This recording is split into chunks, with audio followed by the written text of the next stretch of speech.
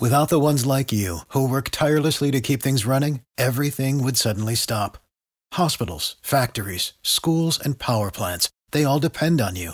No matter the weather, emergency, or time of day, you're the ones who get it done. At Grainger, we're here for you with professional-grade industrial supplies. Count on real-time product availability and fast delivery. Call, click Grainger.com, or just stop by. Grainger, for the ones who get it done. Every team, every topic, everywhere. This is Believe.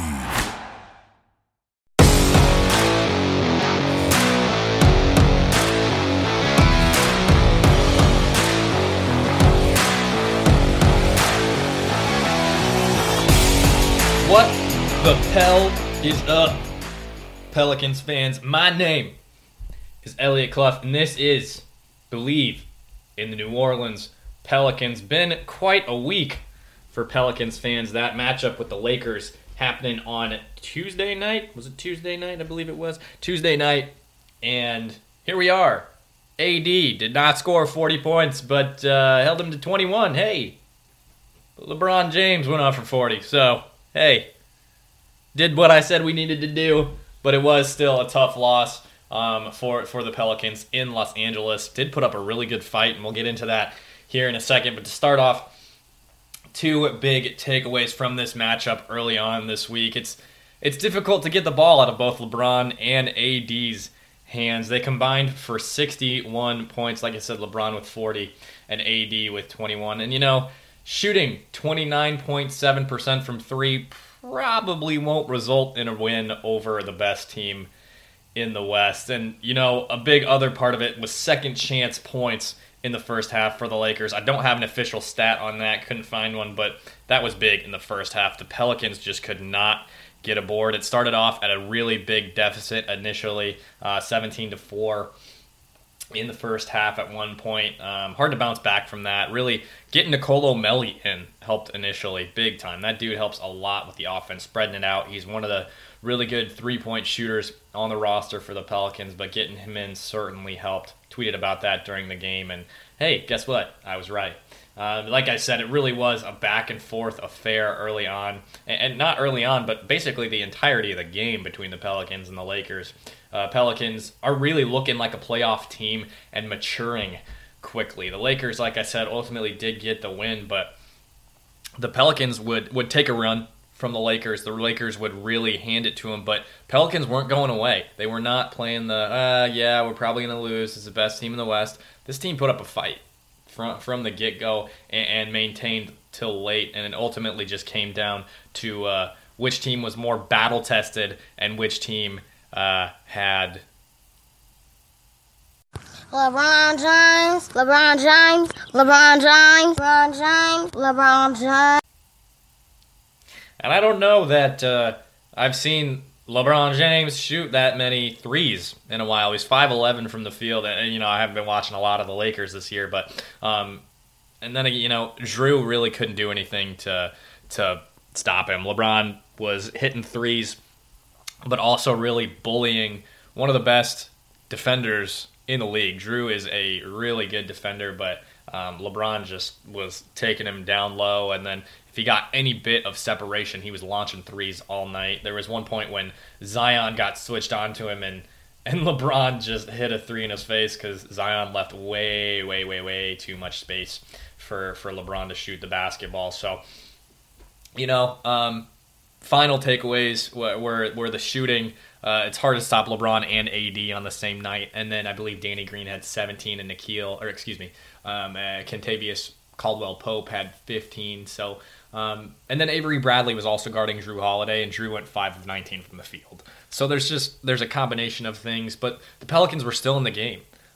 They fought from start to finish, and like I said, it really just came down to who had the most battle-tested veterans, and LeBron James, who's arguably the best player of all time. So it was a good game. This is not something to worry about by any means. This team is a playoff team, should be a playoff team. Hopefully they can come back from that 3.5 game separation there between them and the 8th spot. I believe the Blazers are still ahead of them in the 9th spot. So also Alex Caruso, like, this dude is really hyped up on Twitter, and despite that stupid, thick frickin' headband that he wears, that dude can ball. He had a plus 20 plus minus in this one. He had a couple incredible passes and then just swatted the living piss out of one of Lonzo's attempts under the basket. Had him hit the floor, but Caruso's a ball player, man. Caruso is good. He is not somebody that can be just joked about. He's actually a baller.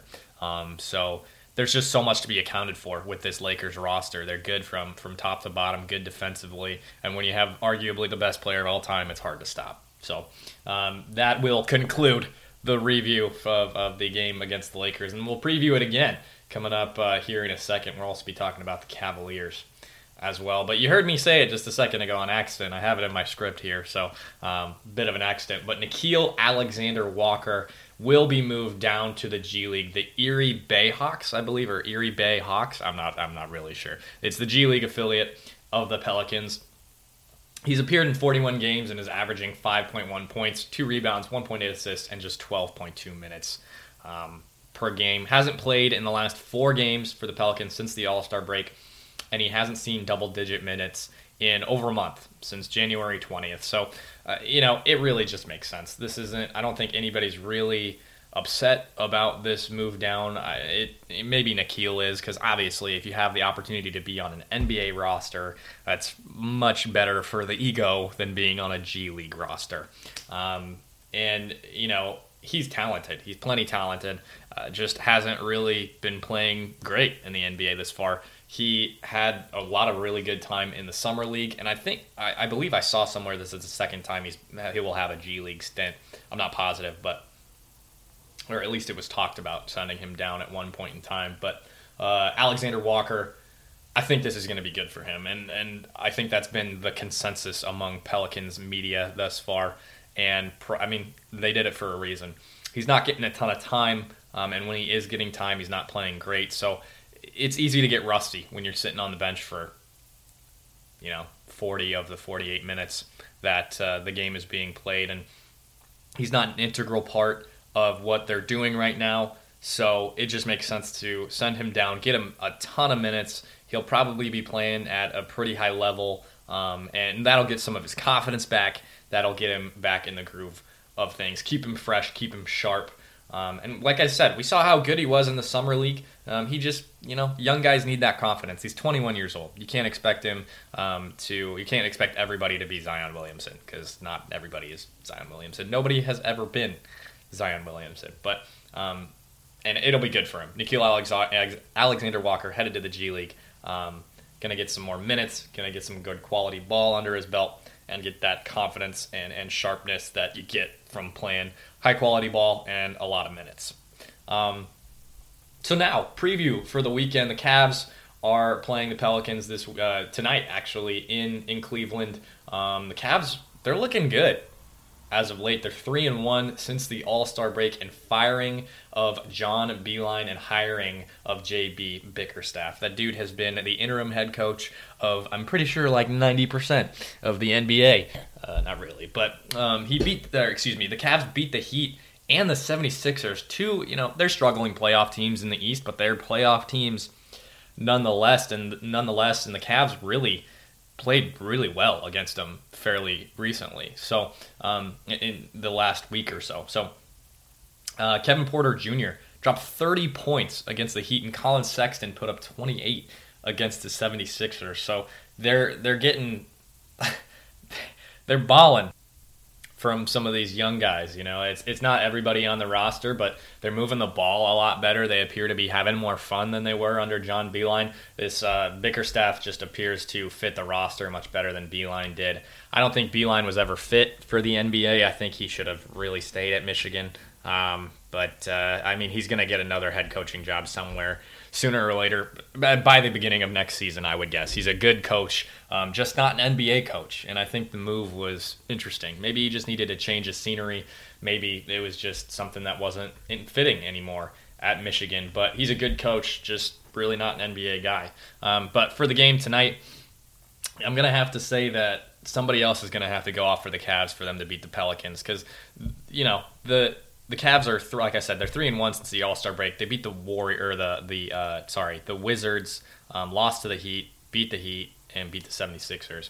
And these are two, like I said, struggling playoff teams. I think the Heat will correct. Who knows about the 76ers right now? But the Pelicans are playing much better basketball than these other two teams. Pelicans are moving the ball a lot better than these other two teams. They are young and they're hungry, and these other two teams are not. Comparatively, the Heat have more veterans, but they do have some young pieces. But anyway, I'm going to have to say that the Cavs will probably need a Kevin Porter or Colin Sexton crazy shooting performance once again. Kevin Porter Jr., a guy with some potential. Colin Sexton, another guy with a decent amount of potential. But and we're seeing it. We're seeing it come to fruition. Maybe it's Bickerstaff. Maybe it's not. Maybe it's a fluke. Maybe it's not. We're not really sure at this rate. It's only been 4 games. So I'm going to have to say that one of those guys, or maybe, I don't know, I don't think Kevin Love is hurt. Kevin Love is available. Andre Drummond's day-to-day, but I believe he's out for this one. So I'm going to have to say that the Cavs will need to have somebody go off like that again in order for them to beat the Pelicans tonight, as the Pelicans are playing good ball and as the Pelicans are really on a roll right now. Almost competed with the best team in the West for sure.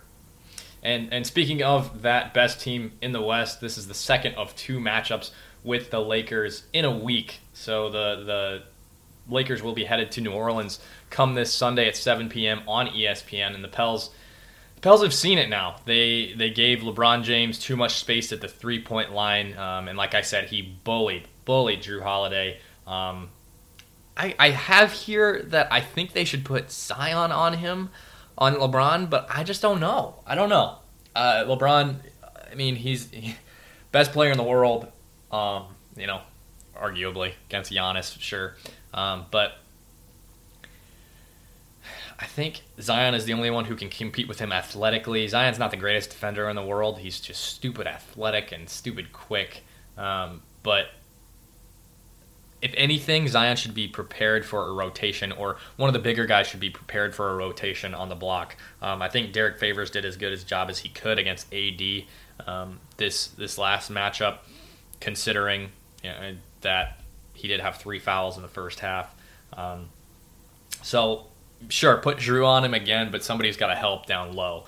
You can't let Jrue get bullied like that all night long. Jrue did shoot 5 of 19, like I said. So get a better shooting night from Jrue. Get a better shooting night from the 3-point line in general. Do your best to stop LeBron and AD. You can only do so much, but it'll be a good matchup. Once again, I don't expect the Pelicans to lay down and die by any means, because that's not what they did in this last one. And this game's at home compared to being in Los Angeles. So it'll be a good one. Game tonight against the Cavaliers. Like I said, that one will be on Fox Sports New Orleans, I believe. And then, of course, the radio affiliates in New Orleans as well. And then this matchup will be on ESPN with the Lakers on Sunday at 7 p.m. So you can catch that there. Pelicans fans, go follow me on Twitter. I will be tweeting as I see these games. You'll be getting a lot of other sports content there as well.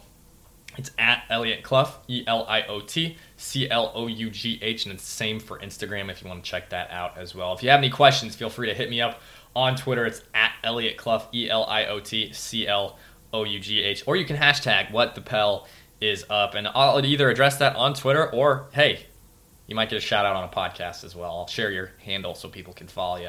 While you're here, while you're listening, go subscribe, leave a rate and review. That'll really help out the podcast. I'm trying to get some guests here to do some previews. We've had some stuff fall through fairly recently, so unfortunately haven't been able to do that. But the bigger this podcast gets, the better listeners, the better guests will have, the better content we'll be able to give you. Go follow Believe on Instagram, Twitter, and Facebook, and you can check out a plethora of their podcasts on Believe.com, or just head over to Apple Podcasts, Spotify, or Google Play, wherever you listen to podcasts. You can check out my Pelicans coverage for Fansided's Hoops Habits page, but just click west and scroll down to New Orleans Pelicans. You'll find my coverage there. Don't forget to shoot me those questions on Twitter. It is at Elliot Clough, or hashtag #WhatThePel is up. Leave those rates and reviews as well. That'll really help out the pod. I am Elliot Clough, and this was Believe in the New Orleans Pelicans.